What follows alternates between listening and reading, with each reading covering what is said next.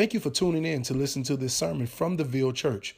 To find out more about us and our weekly scheduled services, please visit theville.church. So we're starting this whole new series. So we've been talking a lot this year about, what it means to know Jesus and what it means to follow Jesus and all this stuff. But this new series, the whole point of it is we want to talk about the essentials of Christianity. So what is the foundation? What's the basis of being a Christian? Because in this room, we actually have a lot of new believers. We have a lot of young believers.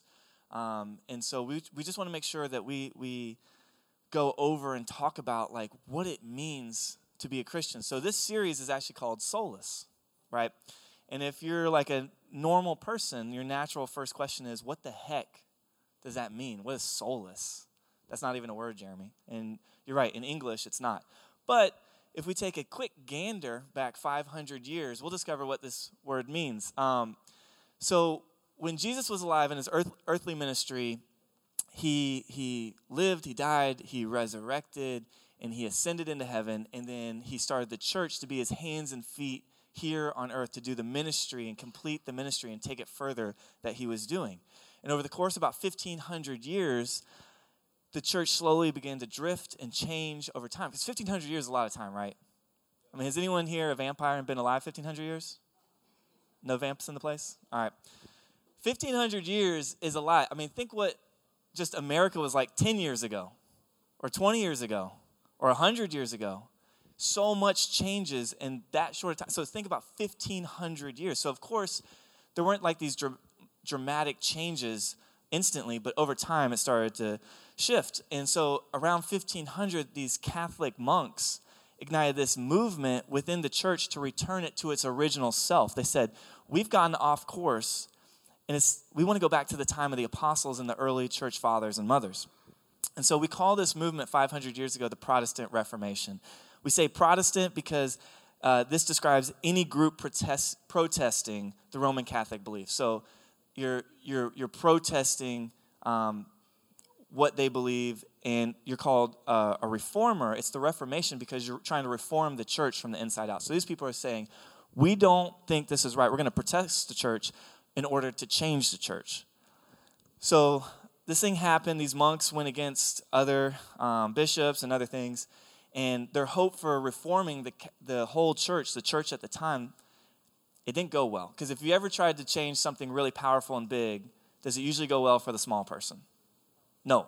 It usually is very rare for anything to happen. So eventually they were stonewalled, and these Protestants, right, they were forced to separate from Roman Catholicism, and they resulted in starting all these Protestant denominations that we have today. Whether it's, y'all know. I don't even need to go into that. So the point is, there were 5 solas, which are 5 Latin phrases or slogans that emerged from this Protestant Reformation to help summarize their basic stance in contrast, right, to certain teachings of the Roman Catholics of the day. Now, the word sola means alone or only in Latin.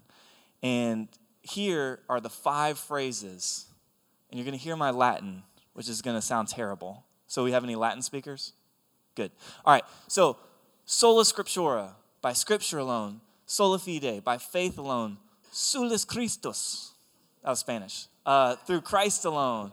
Sola gratia, by grace alone. And sola de gloria, glory to God alone. These 5 statements were the essence of Christianity. And so these are what we're going to go over for the next 5 weeks. We're going to cover all 5 of these phrases. Why? That's a good question. Why does this matter? Why does what happened 500 years ago matter to us today in Jacksonville, Florida in 2017? Well, we believe that these 5 ideas are essential to understanding Christianity. They're essential to understanding Christianity. We also see that while most of us in this room aren't struggling against the Catholic Church specifically, these basic essentials actually expose the current issues that we do face. Because if these are the 5 essence, the 5 things that are essential to our faith from the apostles' time in the early church, then what does that go against today, what we're being told about what Christianity is. So basically, we want to call a spade, and we want to get back to the basics and form this firm foundation for our faith to believe. So today we're starting off the series with Sola Scriptura, by Scripture alone. Now, who in here knows some non-believers? That's a good thing. You should know some non-believers. If all your friends are believers, you need to get some new friends. Because we were made to be in the world and not of it. But we were made to have friends and have relationships with non-believers. But if you ask a non-believer, or, even if it's a believer, is the Bible essential to us now? What would they say? I mean, in my mind, I thought of certain people in my life, and if I asked them that question, I didn't have time this week, because I really wanted to ask and maybe make a video, because I thought it'd actually be pretty funny. But they'd probably say things like, I don't know, to each their own, I guess. Or it has some good wisdom, maybe, but it's outdated. It's helpful for kids, if you want to raise kids. Or, no, this one person in particular, I could almost quote him verbatim. No, it's a lie and it destroys societies. I'm like, okay. So this is, do you think the Bible is essential? But the question actually below that is, what is the Bible, right? And if you ask these people, what is the Bible? They could say a collection of ancient stories, Jesus' autobiography, my grandma's favorite book, a book some King James wrote with dies and whenceforths, whatever people think. But as Christians, we believe actually that the Bible is God's divinely inspired words for us. The Bible is God's divinely inspired words given to us. So it's therefore our authority for our beliefs and our practice, right? So our understanding of God, our understanding of ourselves, and our understanding of our relationship to God is, this whole interaction is found most fully in the words that God himself has revealed to us. Does that make sense? I mean, where else would we look for that? If we want to know about this God, we want to know about ourselves, who apparently were created by him, and we want to know our relationship, who else would we listen to but God himself to know what it all is? And so God has actually revealed himself in a number of ways, right? So he reveals himself in creation. It says this in the Bible. It says, the heavens declare the glory of God. The skies proclaim the work of his hands. Day after day, they pour forth speech. Night after night, they reveal knowledge. Like, we can see who God is in creation when we actually look at creation. We're not looking at our phone. If you actually look up, you actually can see God. You can see God. And I know all of us will say this. We've seen like amazing sunsets or mountainscapes or whatever, and we're like, blown away. They're like, this can't be random. This is too beautiful. We also see God reveal himself in history. So he's revealed himself to humans throughout history in various ways. He spoke through dreams with Joseph, through visions with Daniel, verbally with Abraham, physically to the apostles when he showed up physically on earth, and so on. He also shows himself in miracles. When you read in the Bible, like, the 10 plagues in Egypt were miraculous, insane miracles. What happened at Mount Sinai, the resurrection itself, etc. Which leads me to my last point. Primarily, God actually reveals himself in the person of Jesus Christ, the living word, and in the Bible, the written word.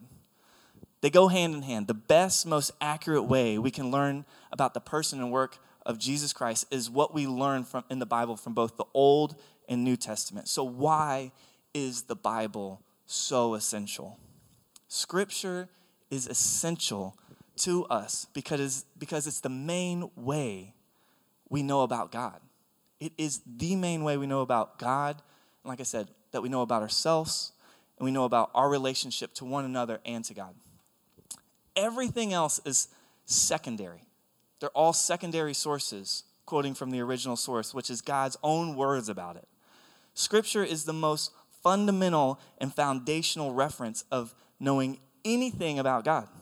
The Bible is this collection of shorter stories, right, that make up a giant story of God revealing himself to us as creator, sustainer, redeemer, restorer, and judge of all creation. It is the answer guide to any worthwhile questions we have about ourselves. If you have any question that's worthwhile and means anything important, the Bible is the answer guide. It reveals the most prominent, important markers in our human history. It shows how we came to be and how we are the way we are and where we're going. And it shows markers of the story along the way that we need to know. It reveals the full range of human emotions. Any type of emotion we could ever feel and know, you can find in the Bible. So why is Scripture essential? It's because without it, we're lost. We have no origins. We don't know why we're here. If you ask any non-believer, if you said, why do you think we're here? They don't have an answer that's at all authoritative. It's just like, maybe, I'm not sure. Without the Bible, we have no future hope. We don't know where we're going. We're random and probably going to just explode the world with nuclear bombs one day. Without it, we have no idea of the attributes of who God is outside of being creator of what we can see around us. And we have no way to judge what's right or wrong. We just make it up. So today, I really hope we understand this. The phrase sola scriptura, that Scripture alone is essential to Christians because it declares the sufficiency of Scripture as our authority in all matters. About God, about us, about everything. God's word is our guide to all things because it's God's word. Like we say that phrase, we're talking about the Bible, God's word, but these are the words of God. Is that crazy? That God speaks.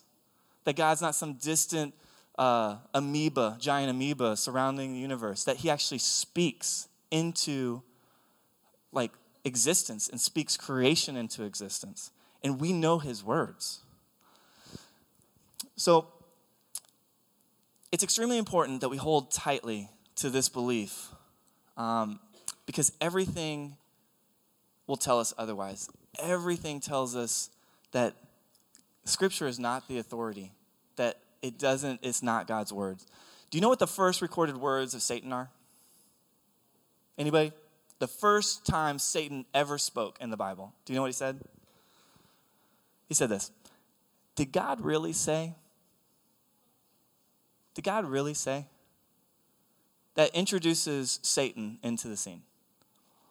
And the first thing that Satan ever attacked was the trustworthiness and authority of God's words to us. Right? Because God spoke authoritatively to our first parents, Adam and Eve, and they were to believe and obey. And then the serpent appeared, and the authority of God's word was his first target. And the enemy has never stopped attacking that target. Because you have to understand, Satan, his sole game is deception. He has no other power over God. All he can do is twist truth. So the only way he wins is when he damages our trust in the authority of God's words. That's it. And so that creeping feeling of, did God really say? Is this really true? Are you sure? He wants to instill doubt on the authority of God. But here's the good news. So God has graciously provided and protected his revealed word throughout human history and given them to us now, that we have them. We have sufficient answers and guidance to all things that really matter. And we can be assured that all we need is actually in Scripture. Anything we need to faithfully live as Christians and make decisions that need to be made, we can find in the Holy Scriptures because they're God's holy, eternal words. So, do you believe this? Because this is actually the first essential thing of Christianity, a baseline of Christianity. Do you believe that Scripture alone is sufficient as our supreme authority over everything? And here's the thing. Most Christians won't deny this, right? None of us in here are going to be like, I'm a Christian and I think the Bible's whack.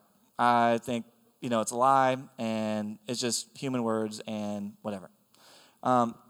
Because on paper, we embrace and we defend the Bible. No one in here, I think, would be like, throw the Bible out, But here's the rub. So we'll defend it on paper, but the rub is In practice, many of us deny Scripture alone because we embrace many other things besides Scripture. How do I know this? Well, one, we don't read it. We don't read Scripture.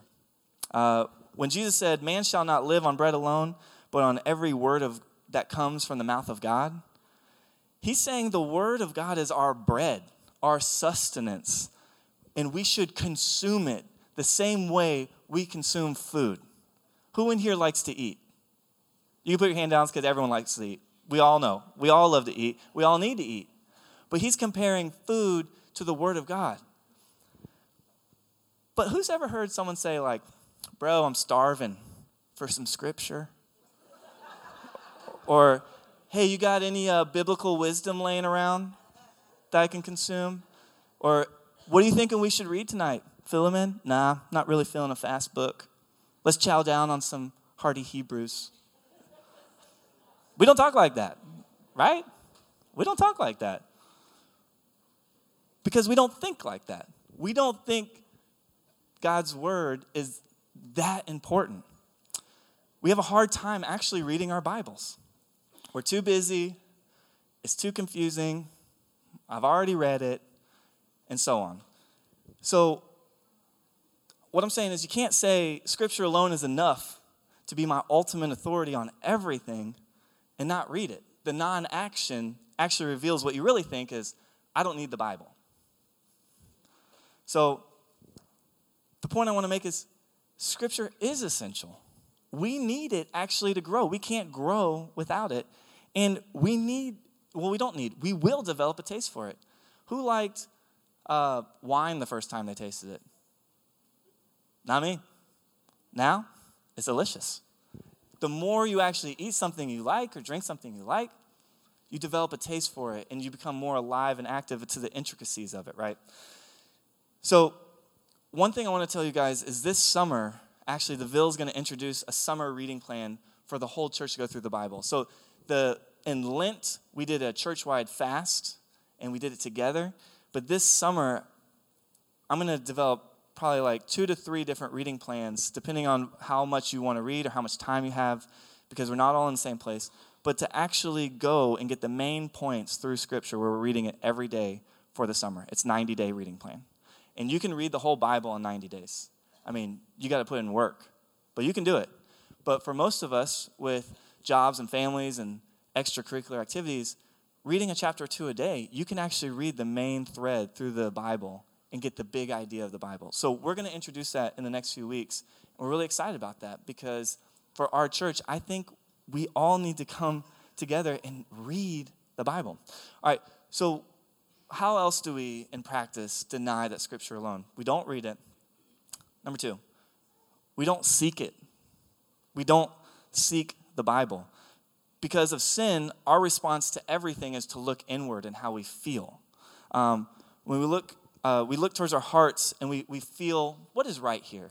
When we're deciding, what should I do? What is right? We're not seeking outwardly, we seek inwardly. And we're thinking, Jeremy, what do you think the best idea would be? Our default mode is not Scripture alone, but it's our heart alone.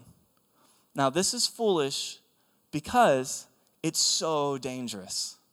It's so dangerous. Our hearts are not a sober guide because they are drunk on self. Do you understand what I'm saying?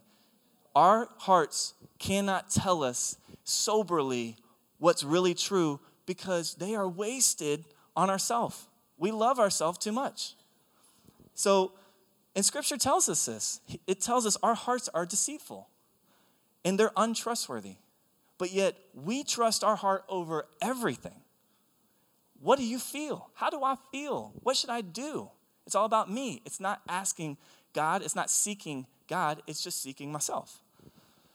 But Sola Scriptura, the Scripture alone, the whole thing stands on what the Bible says about itself, that Scripture is the light, the eternal reality, the firm foundation. It says that Scripture and Scripture alone rules our faith and actually determines what's right and what's good because God said so, not me.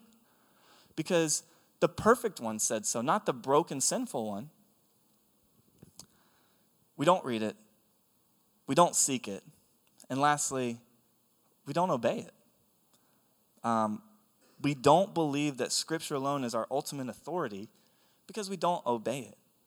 Mark Twain said this. He said, "It's not the unclear passages in the Bible that give me such a problem. It's the clear." We don't like being told what to do. Who in here actually likes being told what to do? Nobody, because we're all sinners. But we don't like being told what to do. We don't like having any authority over us.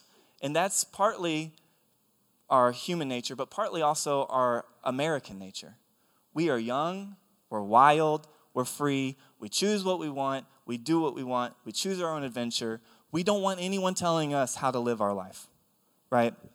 We like to obey the parts of the Bible that we like and that we agree with, while disregarding the other parts of the Bible that are hard and that we would probably change.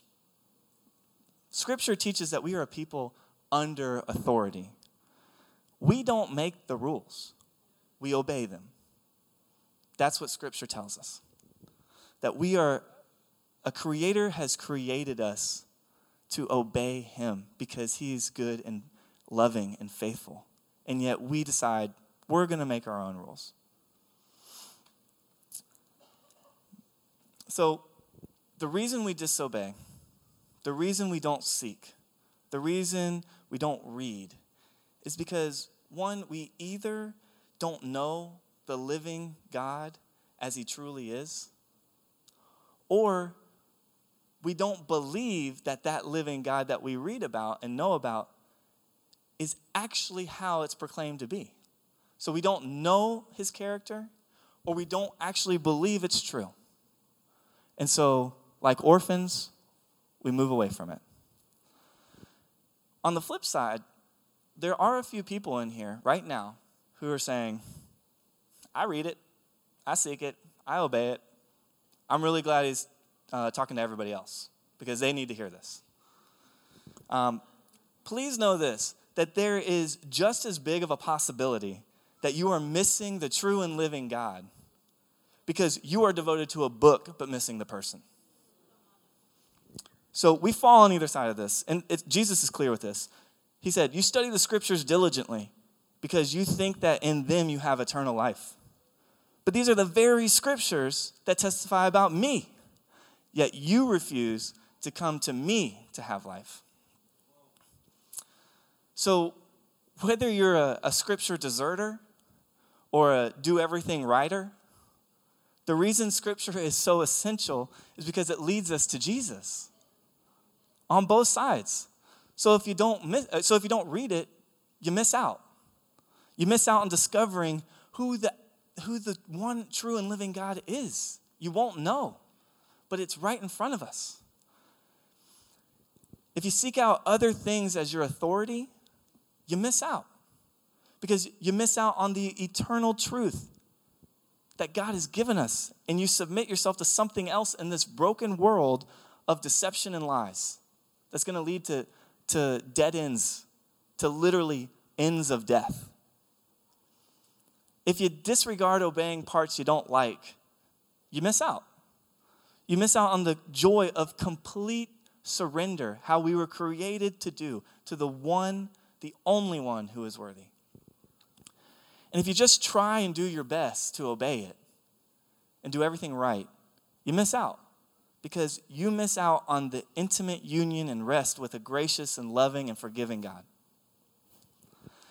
You see, I am guilty of every single one of these.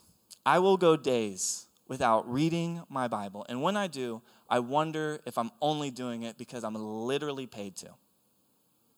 Like that I wouldn't do it unless it was my job. Most of the time, my heart seeks anything but Scripture. I will do anything but read the Bible because my heart's not longing for it. And I give in to that. I have a surrender complex. I hate being weak, so I definitely disregard those parts of the Bible. You know, when I read all this stuff about meekness, humility, weakness, it's like, I don't like that, so I'm going to be tough. I'm going to go do some push-ups. But this is my problem. And instead of actually believing that I'm a child of God by the blood of Jesus alone, as Scripture says, I try to earn my spot on God's team. I really try and earn my spots on God's team. I want to go first round, y'all. I want to go first round. I want to be the highest pick. And this all came to a head this week. We were at this conference, Cedric, Phil, and Jay and I. And it was this huge conference, like 5,000 people in Orlando. And all these people, we're hearing all week, all these people talking about God. And then it just hit me. I need to talk to God. Like, why do I keep listening to other people talking about their experiences with God or hearing people talking about who God is when I can actually talk to God myself? And I hadn't read the Bible in a minute, and I hadn't sought God for myself in a while.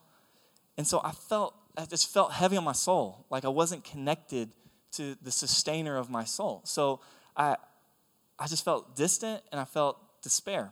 So I snuck away one afternoon during some of the meetings, and it was this weird cemetery thing. I know this is going to sound really weird. I snuck away. It was this weird cemetery things with all these bells playing, and I just laid down on the ground, and I was reading. I was just reading Psalms, and it's basically a cry of my heart, just God. And this one came up. It was like, look to the Lord and his strength. Seek his face always. I'm so convicted by that because I don't seek his face. I don't feel like I seek his face enough, let alone always. And whenever I hit rock bottom, that's when I go back to seek him. But he's always there. And my heart was full after spending this time. It was a few hours. I just spent this time, and I was reading, I was praying, I was writing with God. And it was so full, something happened. The next day, I found myself on the front of the stage at this conference, bawling, crying, with this stranger, this older woman, praying over me. And like the day before, I was so a shell of myself. I was so distant from God and other people. But then when I actually try to spend time with God through the scriptures and praying and just seeking him, he met me. He met me. And that's the power Scripture has. That's how I know Scripture is alive and inspired. Like, I didn't hear one thing this woman said. Like, she had my chest and my back, and she was shaking me like this. And I was loving it, but I'm boohoo crying, so I can't hear anything. Apparently when I cry, my ears block, but I couldn't hear one thing.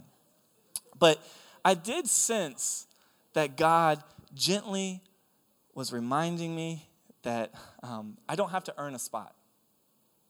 That that in Jesus Christ, he gladly gives me sonship. That he gladly gives me the status of a child of God. I don't have to earn it anymore. I don't have to keep trying to prove myself to him. And I was reminded through Scripture, through seeking his face, through laying myself down before God, that there is power in the Scriptures to bring me to the end of myself and then face to face into the presence of God. And that's where we all want to be. Whether you know it or not, that is where we all want to be. If we were created by this amazing, holy God, the only place we want to be is in his presence, because that's where we're perfectly satisfied. I don't cry much, unfortunately. I wish I did. I think it's a pretty awesome gift, the gift of feeling. But Thursday felt so refreshing. This was Thursday. It was like maybe, noon. It felt so refreshing. And I was like, I was back. I was alive. And I was like, yes. And then I came home Thursday night, and I was literally in less than 7 hours right back to trying to figure out what to do in the middle of a storm. It took less than 7 hours to go from high to like blind looking for something, even though I just had this amazing experience. And I think the point is that God's trying to remind me and us that, and we need to remind one another, that we have an invaluable treasure that God has left us. Something to cling to, something to cherish, to humbly approach. Because God has preserved his word for us. He's done it. Humans haven't done it. It should have failed. It definitely should have failed. But God, in his miraculous ways, has preserved his words over time for us here now, that we have it. Listening to Scripture is listening to the alive and active Spirit of God. They're not just words. They are God's words. And when God speaks, they're eternal. He doesn't make mistakes. He doesn't say temporary things. He speaks eternally because God is eternal. He can't speak temporary. Reading Scripture is an experience. And it's an experience to meet God in his Spirit-given words. So we get to meet God in Scripture.